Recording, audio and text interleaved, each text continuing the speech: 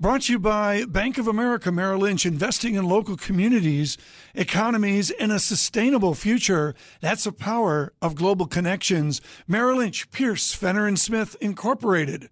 Member SIPC.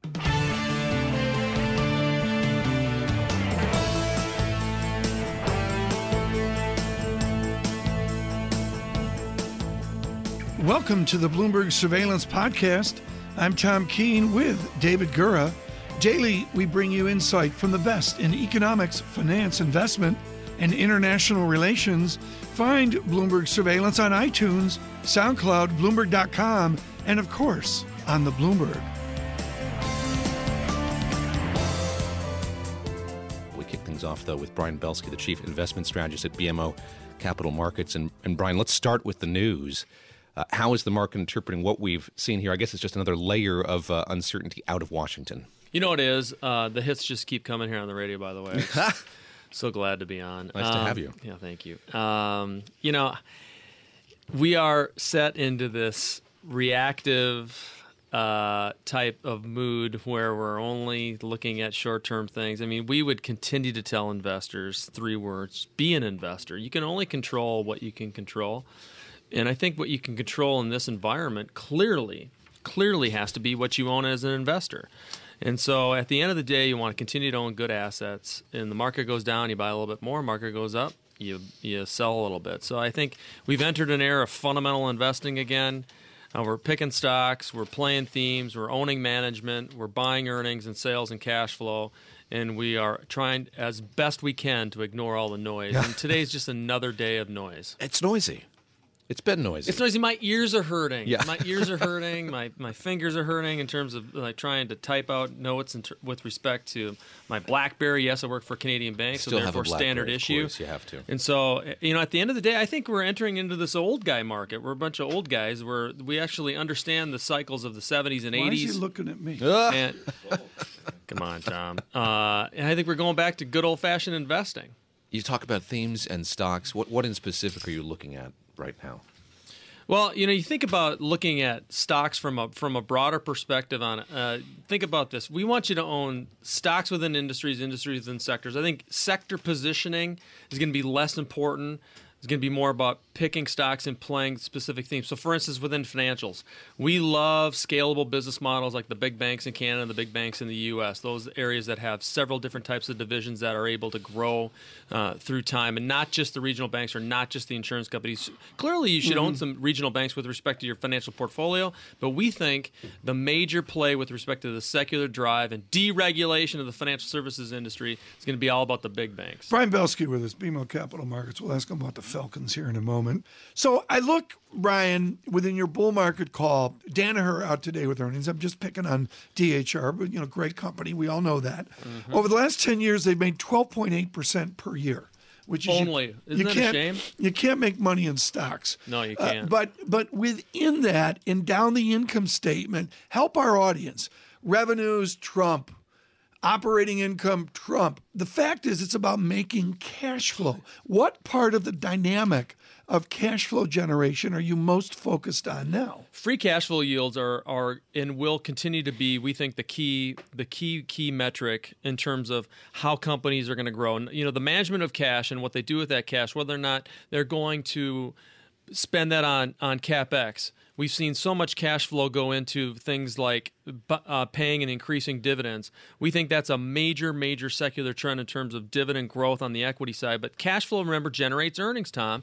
And at the end of the day, we're entering a period where the denominator is going to be the most important part of valuation going forward. What do you mean by that? Come on, it's math. It's way too much math. It's a math thing. You got a price and an earnings. The earnings is what and matters. A cash flow. Earnings, sales, cash flow, book value. That's what matters.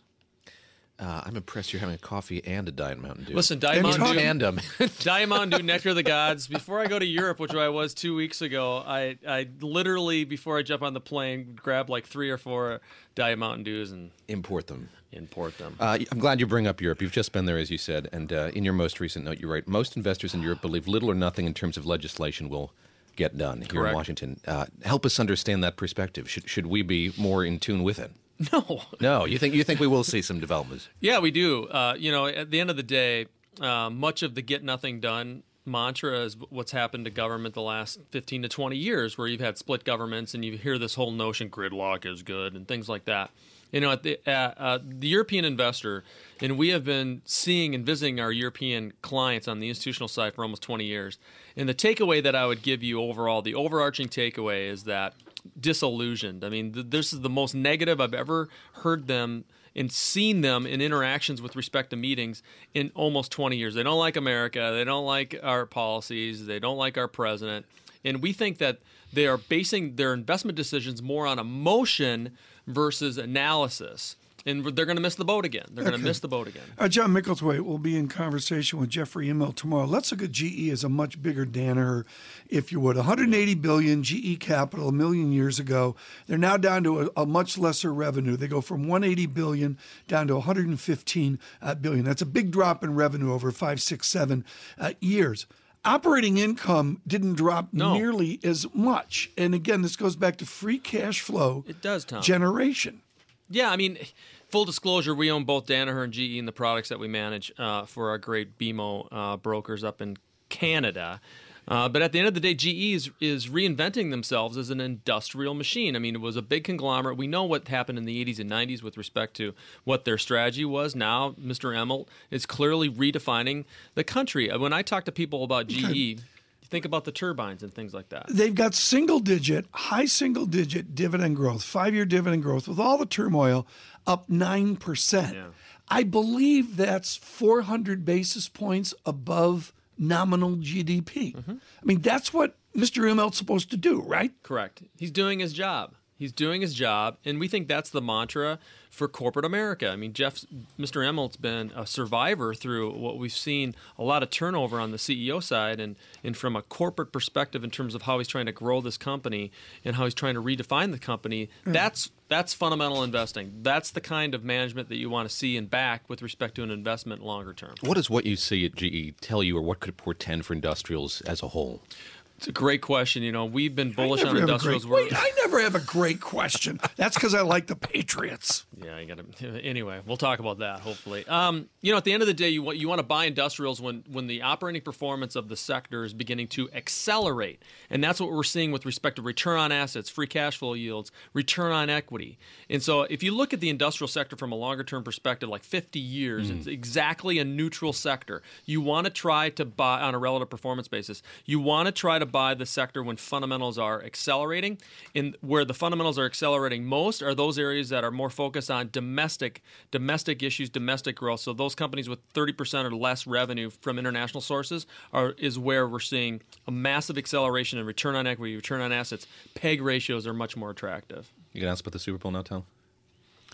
I'm ignorant about the Atlanta Falcons. Do they have a chance? You're one of our big football guys. Well, I would tell you that watch every game. You know, they suffered. Falcons suffered last year through a lot of injuries and things like that. They're very well coached. Matt Ryan had a wonderful year at the quarterback side. You know, my team member that works for me here in New York City, huge Jets fan. So we're sorry. I know. Alarian will hire him. He's a contrarian investor. No, I think at the end of the day, if Tom Brady and Belichick win the Super Bowl, let's kind of push it all aside, saying they are the greatest team that we've seen in the history of the NFL. Yeah. Well, let's just move past that and find another team after this. David Harrow's in Chicago medicated over the Packers. Thank you for that Super Bowl update. We'll do a little bit of have fun with it, folks, into the game this week. Have you ordered your platter yet, David Gurr? Are you doing some kale-laced, holistic, artisanal platter in Brooklyn? Free-range chicken wings. I'm looking. Buffalo. Why did I know that?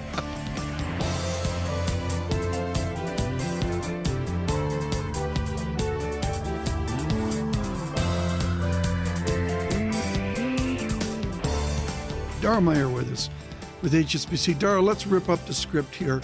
Let's define for our audience, I'll get it out, what is a currency manipulator, and is exploitation different than manipulation?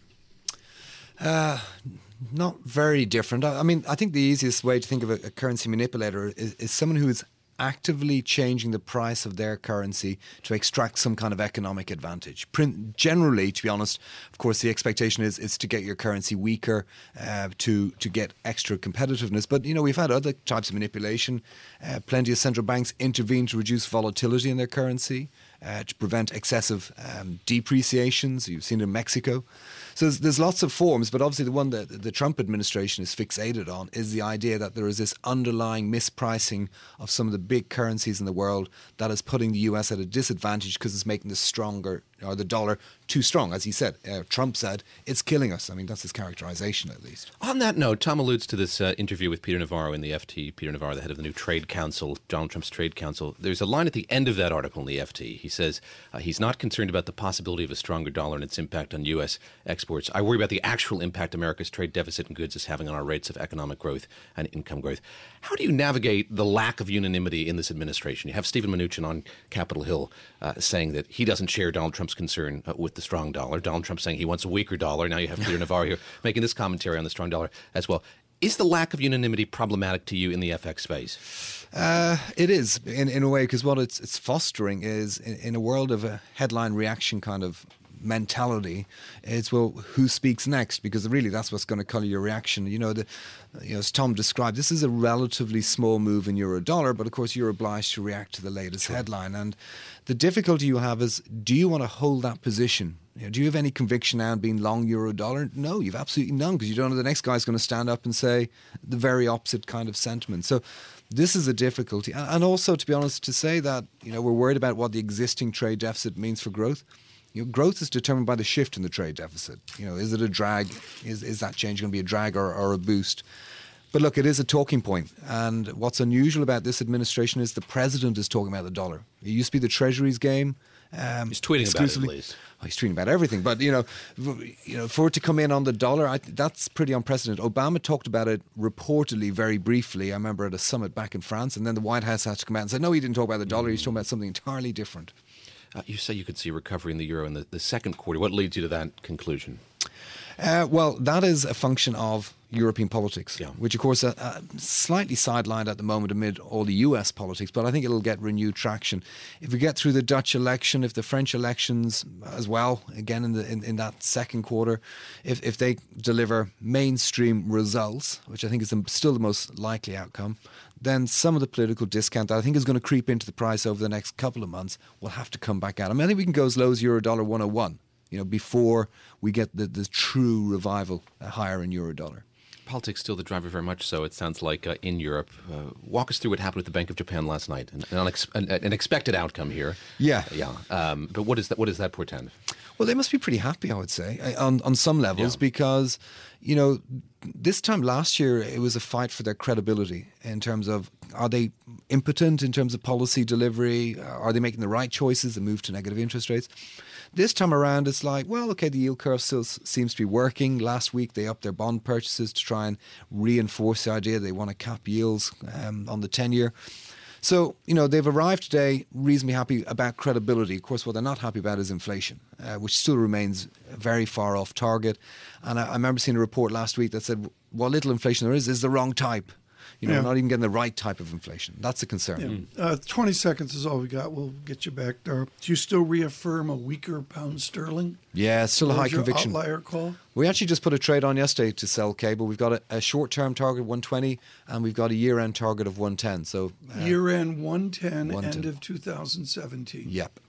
That, folks, is one of the great outlier calls. I think our Anthony from Sparta, I think he just loaded up on that trade. He did it like in the triple leverage. I saw him reach for the smartphone. He's got a triple leverage FX fund within his 401k.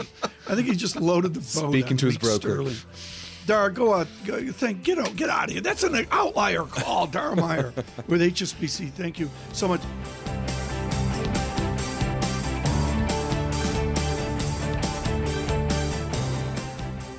Brought to you by Bank of America Merrill Lynch, dedicated to bringing our clients insights and solutions to meet the challenges of a transforming world. That's the power of global connections. Merrill Lynch, Pierce, Fenner & Smith, Incorporated, member SIPC. James Trevitas, who's appeared with us many times. Admiral, good morning. How you doing today, Tom? Well, I think I'm okay. Mike Allen has a must-read note out of Washington, and it's the first reporting I've seen that Secretary Tillerson is baffled and General Mattis is quote-unquote incensed over what we've observed. Tell me how an admiral or a general steamed in the academic path of Stavridis or Mattis responds to mere civilians playing at government. Well, when I was the Supreme Allied Commander at NATO, Tom, occasionally things would happen back in Washington that would kind of light you up, and you would go back and discuss it and push back a little bit. But I tell you, the general I'm really concerned about is General John Kelly. Why is that? The Department of Homeland Security.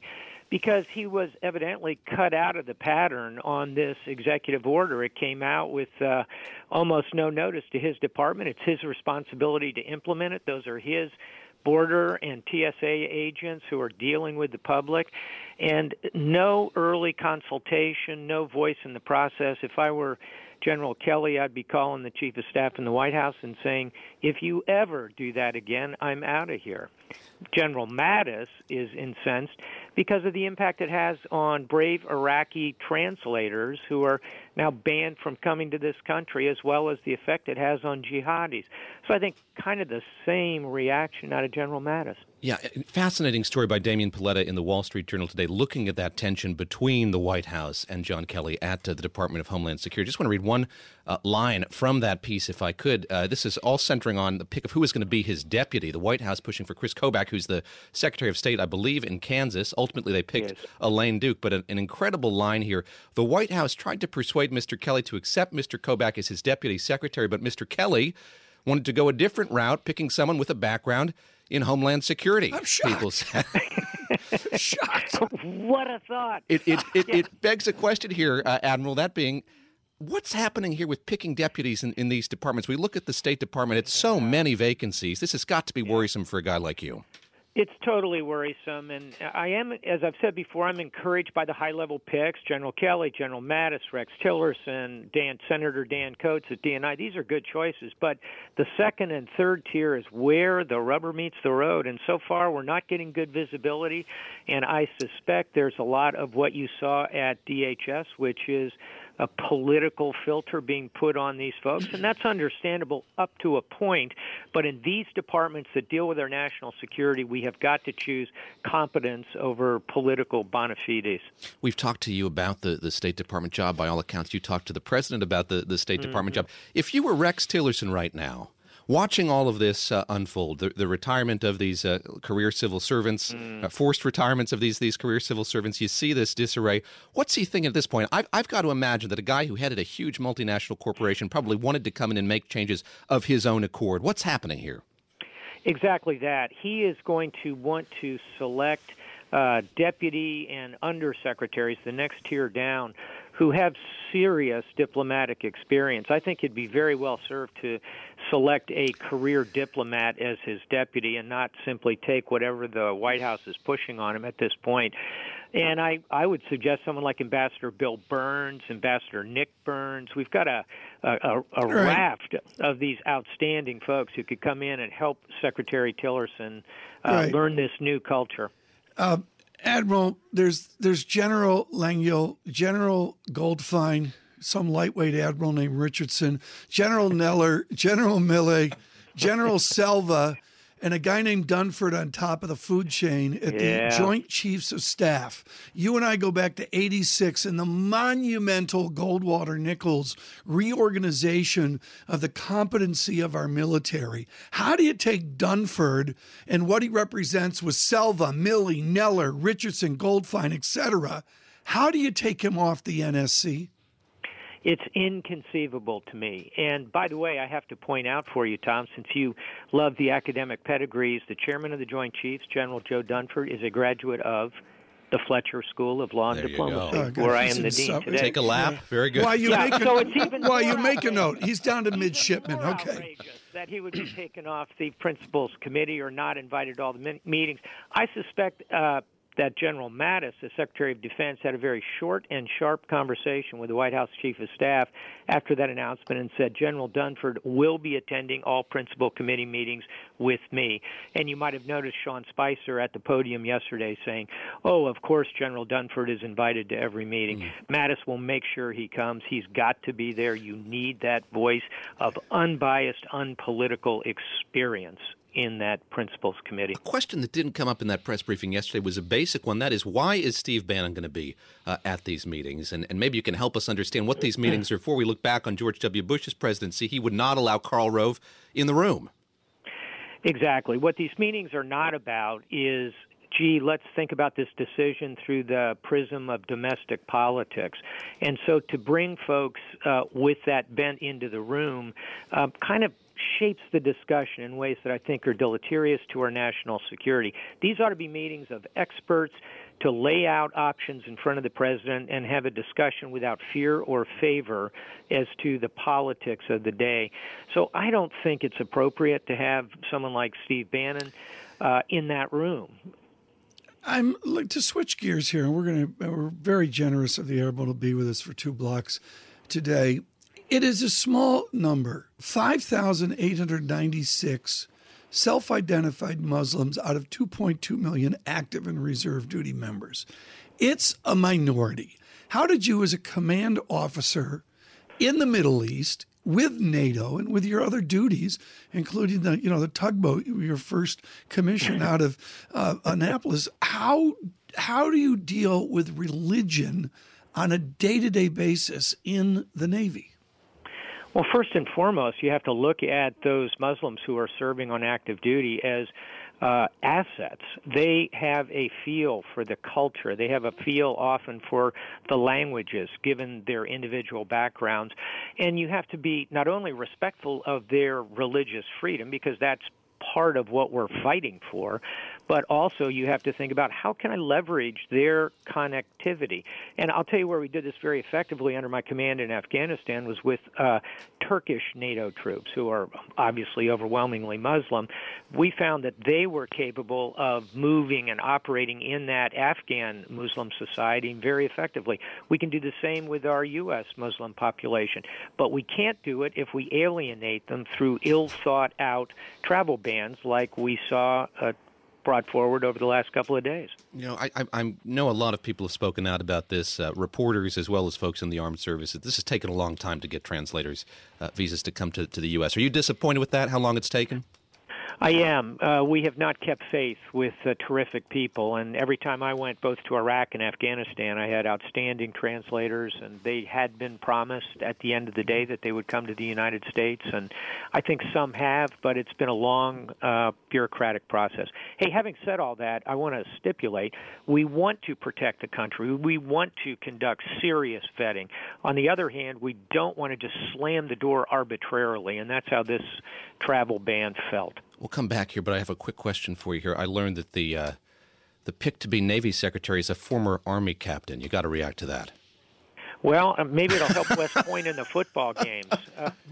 I know Secretary-designate Philip Bilden very well. He's an excellent choice, deep experience in Asia, understands the world, business. And by the way, he has 2 sons who are at the U.S. Naval Academy. Oh, thank God for that. I thought you were going to say the Fletcher School. Another busy day at the White House here, the second week in the White House for President Trump, Admiral. And at 12:30 p.m. today, in the presidential dining room, the president will sit down with Mayor Rudy Giuliani, his cybersecurity advisor. I know you've thought a lot about, care a lot about cybersecurity. What do you suggest should be at the top of the agenda for these 2 gentlemen today?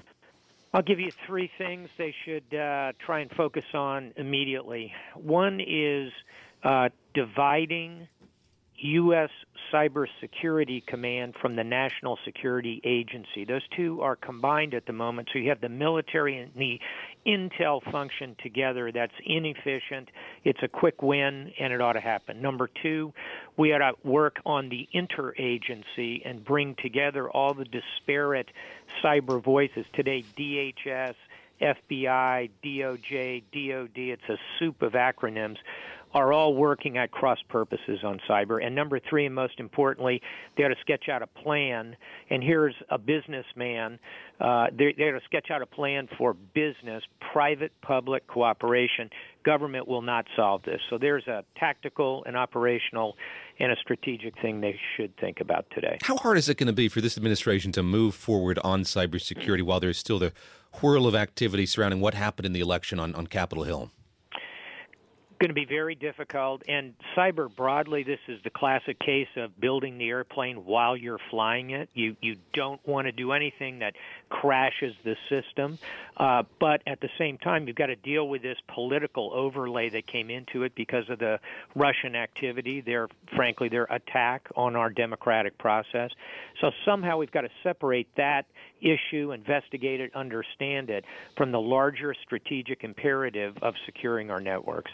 Admiral Stavridis, you did a tour in Miami. You were head of a U.S. Southern Command. You know the border well. Mm-hmm. We've had this conversation much more loudly over the past week than we have in the past about building a wall on the U.S.-Mexico border.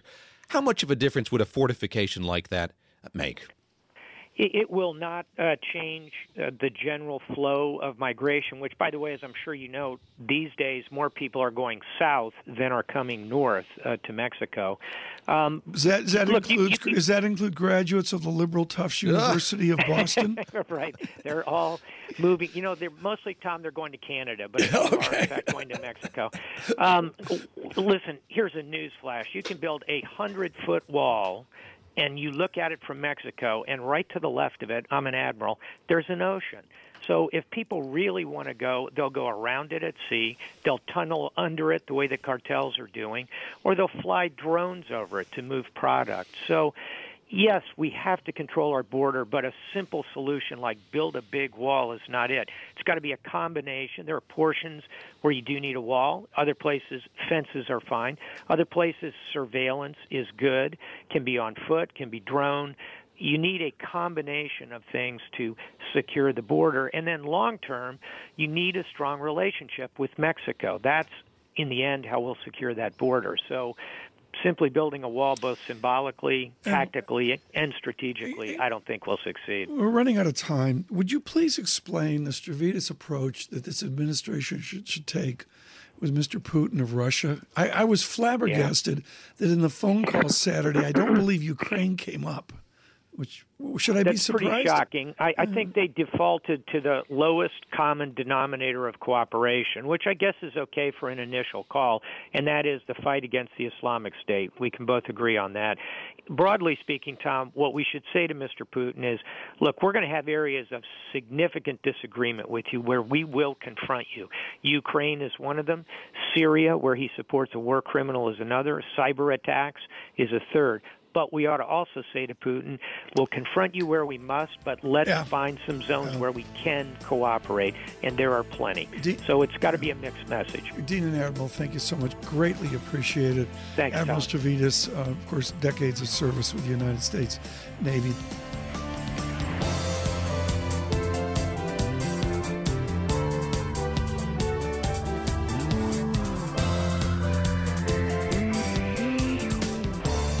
David Gurr and Tom Keene in New York. Now joining us, a gentleman who's had a profound influence on the immigration dialogue over the last 10 days, David Beer of Cato Institute.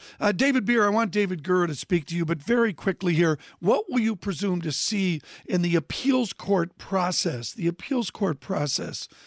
after these lesser courts act? Well, you're going to see probably split decision on some of these issues, but a lot of them are now mute because of the releases and the changes in policy that we've seen from the Trump administration. We might have all of these cases resolved by the time an appeals court gets to hear them. What do you think is the strongest legal argument against what we saw put in place here over the weekend? You cite the Immigration Act of 1965. Is that the strongest case? Does it rest on that? I think so. I think the constitutional challenges are going to be very difficult because the state of constitutional law, the Supreme Court has held that really the Bill of Rights does not apply to most immigration decisions. And so the question will really depend on whether the president has the legal authority to carry out these actions via executive order. And like you said, I cite the Immigration Act of 1965, which amended the 1952 law that gives the president discretion to ban certain groups of foreign-born people. And that law says pretty unequivocally that you cannot discriminate based on national origin against immigrants who are coming to the United States to live in it permanently. It's been interesting to watch the fallout from this executive action, the protests at the airports over the weekend, the response slowly but surely from members of Congress. What does this say broadly about immigration reform in Washington, D.C.? A couple years back, there was a robust conversation about what immigration reform would look like. It was being driven by the Congress. Here you have the executive branch taking the lead, rightly or wrongly, and the courts, I guess, will weigh in on that shortly. What does it say about where immigration reform is headed, where that conversation is headed? I mean, I think it really shows even broader than just immigration reform that we're seeing this trend toward executive power that is just so expansive that it's making Congress almost irrelevant. All of these dramatic policy changes being implemented both by President Obama, what he attempted to do, courts shut him down on that, which was a positive development from my view. But now we're seeing the Trump administration go the same direction. And, we've seen it in almost every other area. President Obama and President Trump both doing expansive executive orders and action. David, my amateur take, and please inform us, is that this reads like history. There were previous immigration themes. There was 1952 or whatever it was. Then there was 1965 with Senator Hart and Representative Emanuel Seller. And basically they said excluding Asia and Africa is not the calculus we're going to use in immigration. So then we move forward, this, 1990, et cetera. Well, it's 2017. Do you presume that a legislature can move immigration back to 1952? A legislature, meaning Congress? Yes. Congress could certainly do that if they wanted to go back to that type of discriminatory system. They could, but I contend that it's illegal for the president to override that 1965 Act, which was all about. Its only intent was to create an unbiased immigration system where every country has an equal shot at the immigration quotas for each year. This is a critical question. Do you see any indication from a Republican Senate and a Republican House that they would like to turn the clock from 1965 back to 1952? There have been disturbing signs that a significant portion of the Republican conference is on board with this ban. Now, the ban itself is stated to be at least 90 days long. Now, if that remains true and he reopens immigration to these countries after 90 days, then it will not be seen as big of a deal. But you have to understand that this executive order also claims the authority to make this permanent. And so we'll see what happens after 90 days. But it certainly would be turning the clock back if it remains in effect. David Beer, thanks very much for joining us. Appreciate it. He is an immigration policy analyst at the Cato Institute. And, Tom, this will be just fascinating to see play out. There were protests last night. I mean, it shows no signs of stopping here, people who were opposed to this measure by the president. I'm in the Gura timeout chair. I cut in there with that final question. But I thought it was really, he framed that beautifully. Yeah, it's like LBJ, 1965. And do you want to go back to Eisenhower, 52, or almost Truman? Yeah. I don't have any wisdom on this. That was great. Yeah, absolutely. I learned a lot. I did as well. And it'll be interesting again to see this shake out for sure.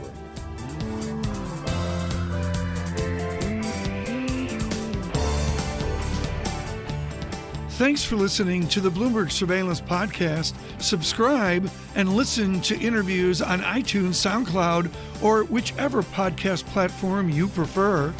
I'm out on Twitter at Tom Keene. David Gura is at David Gura. Before the podcast, you can always catch us worldwide on Bloomberg Radio.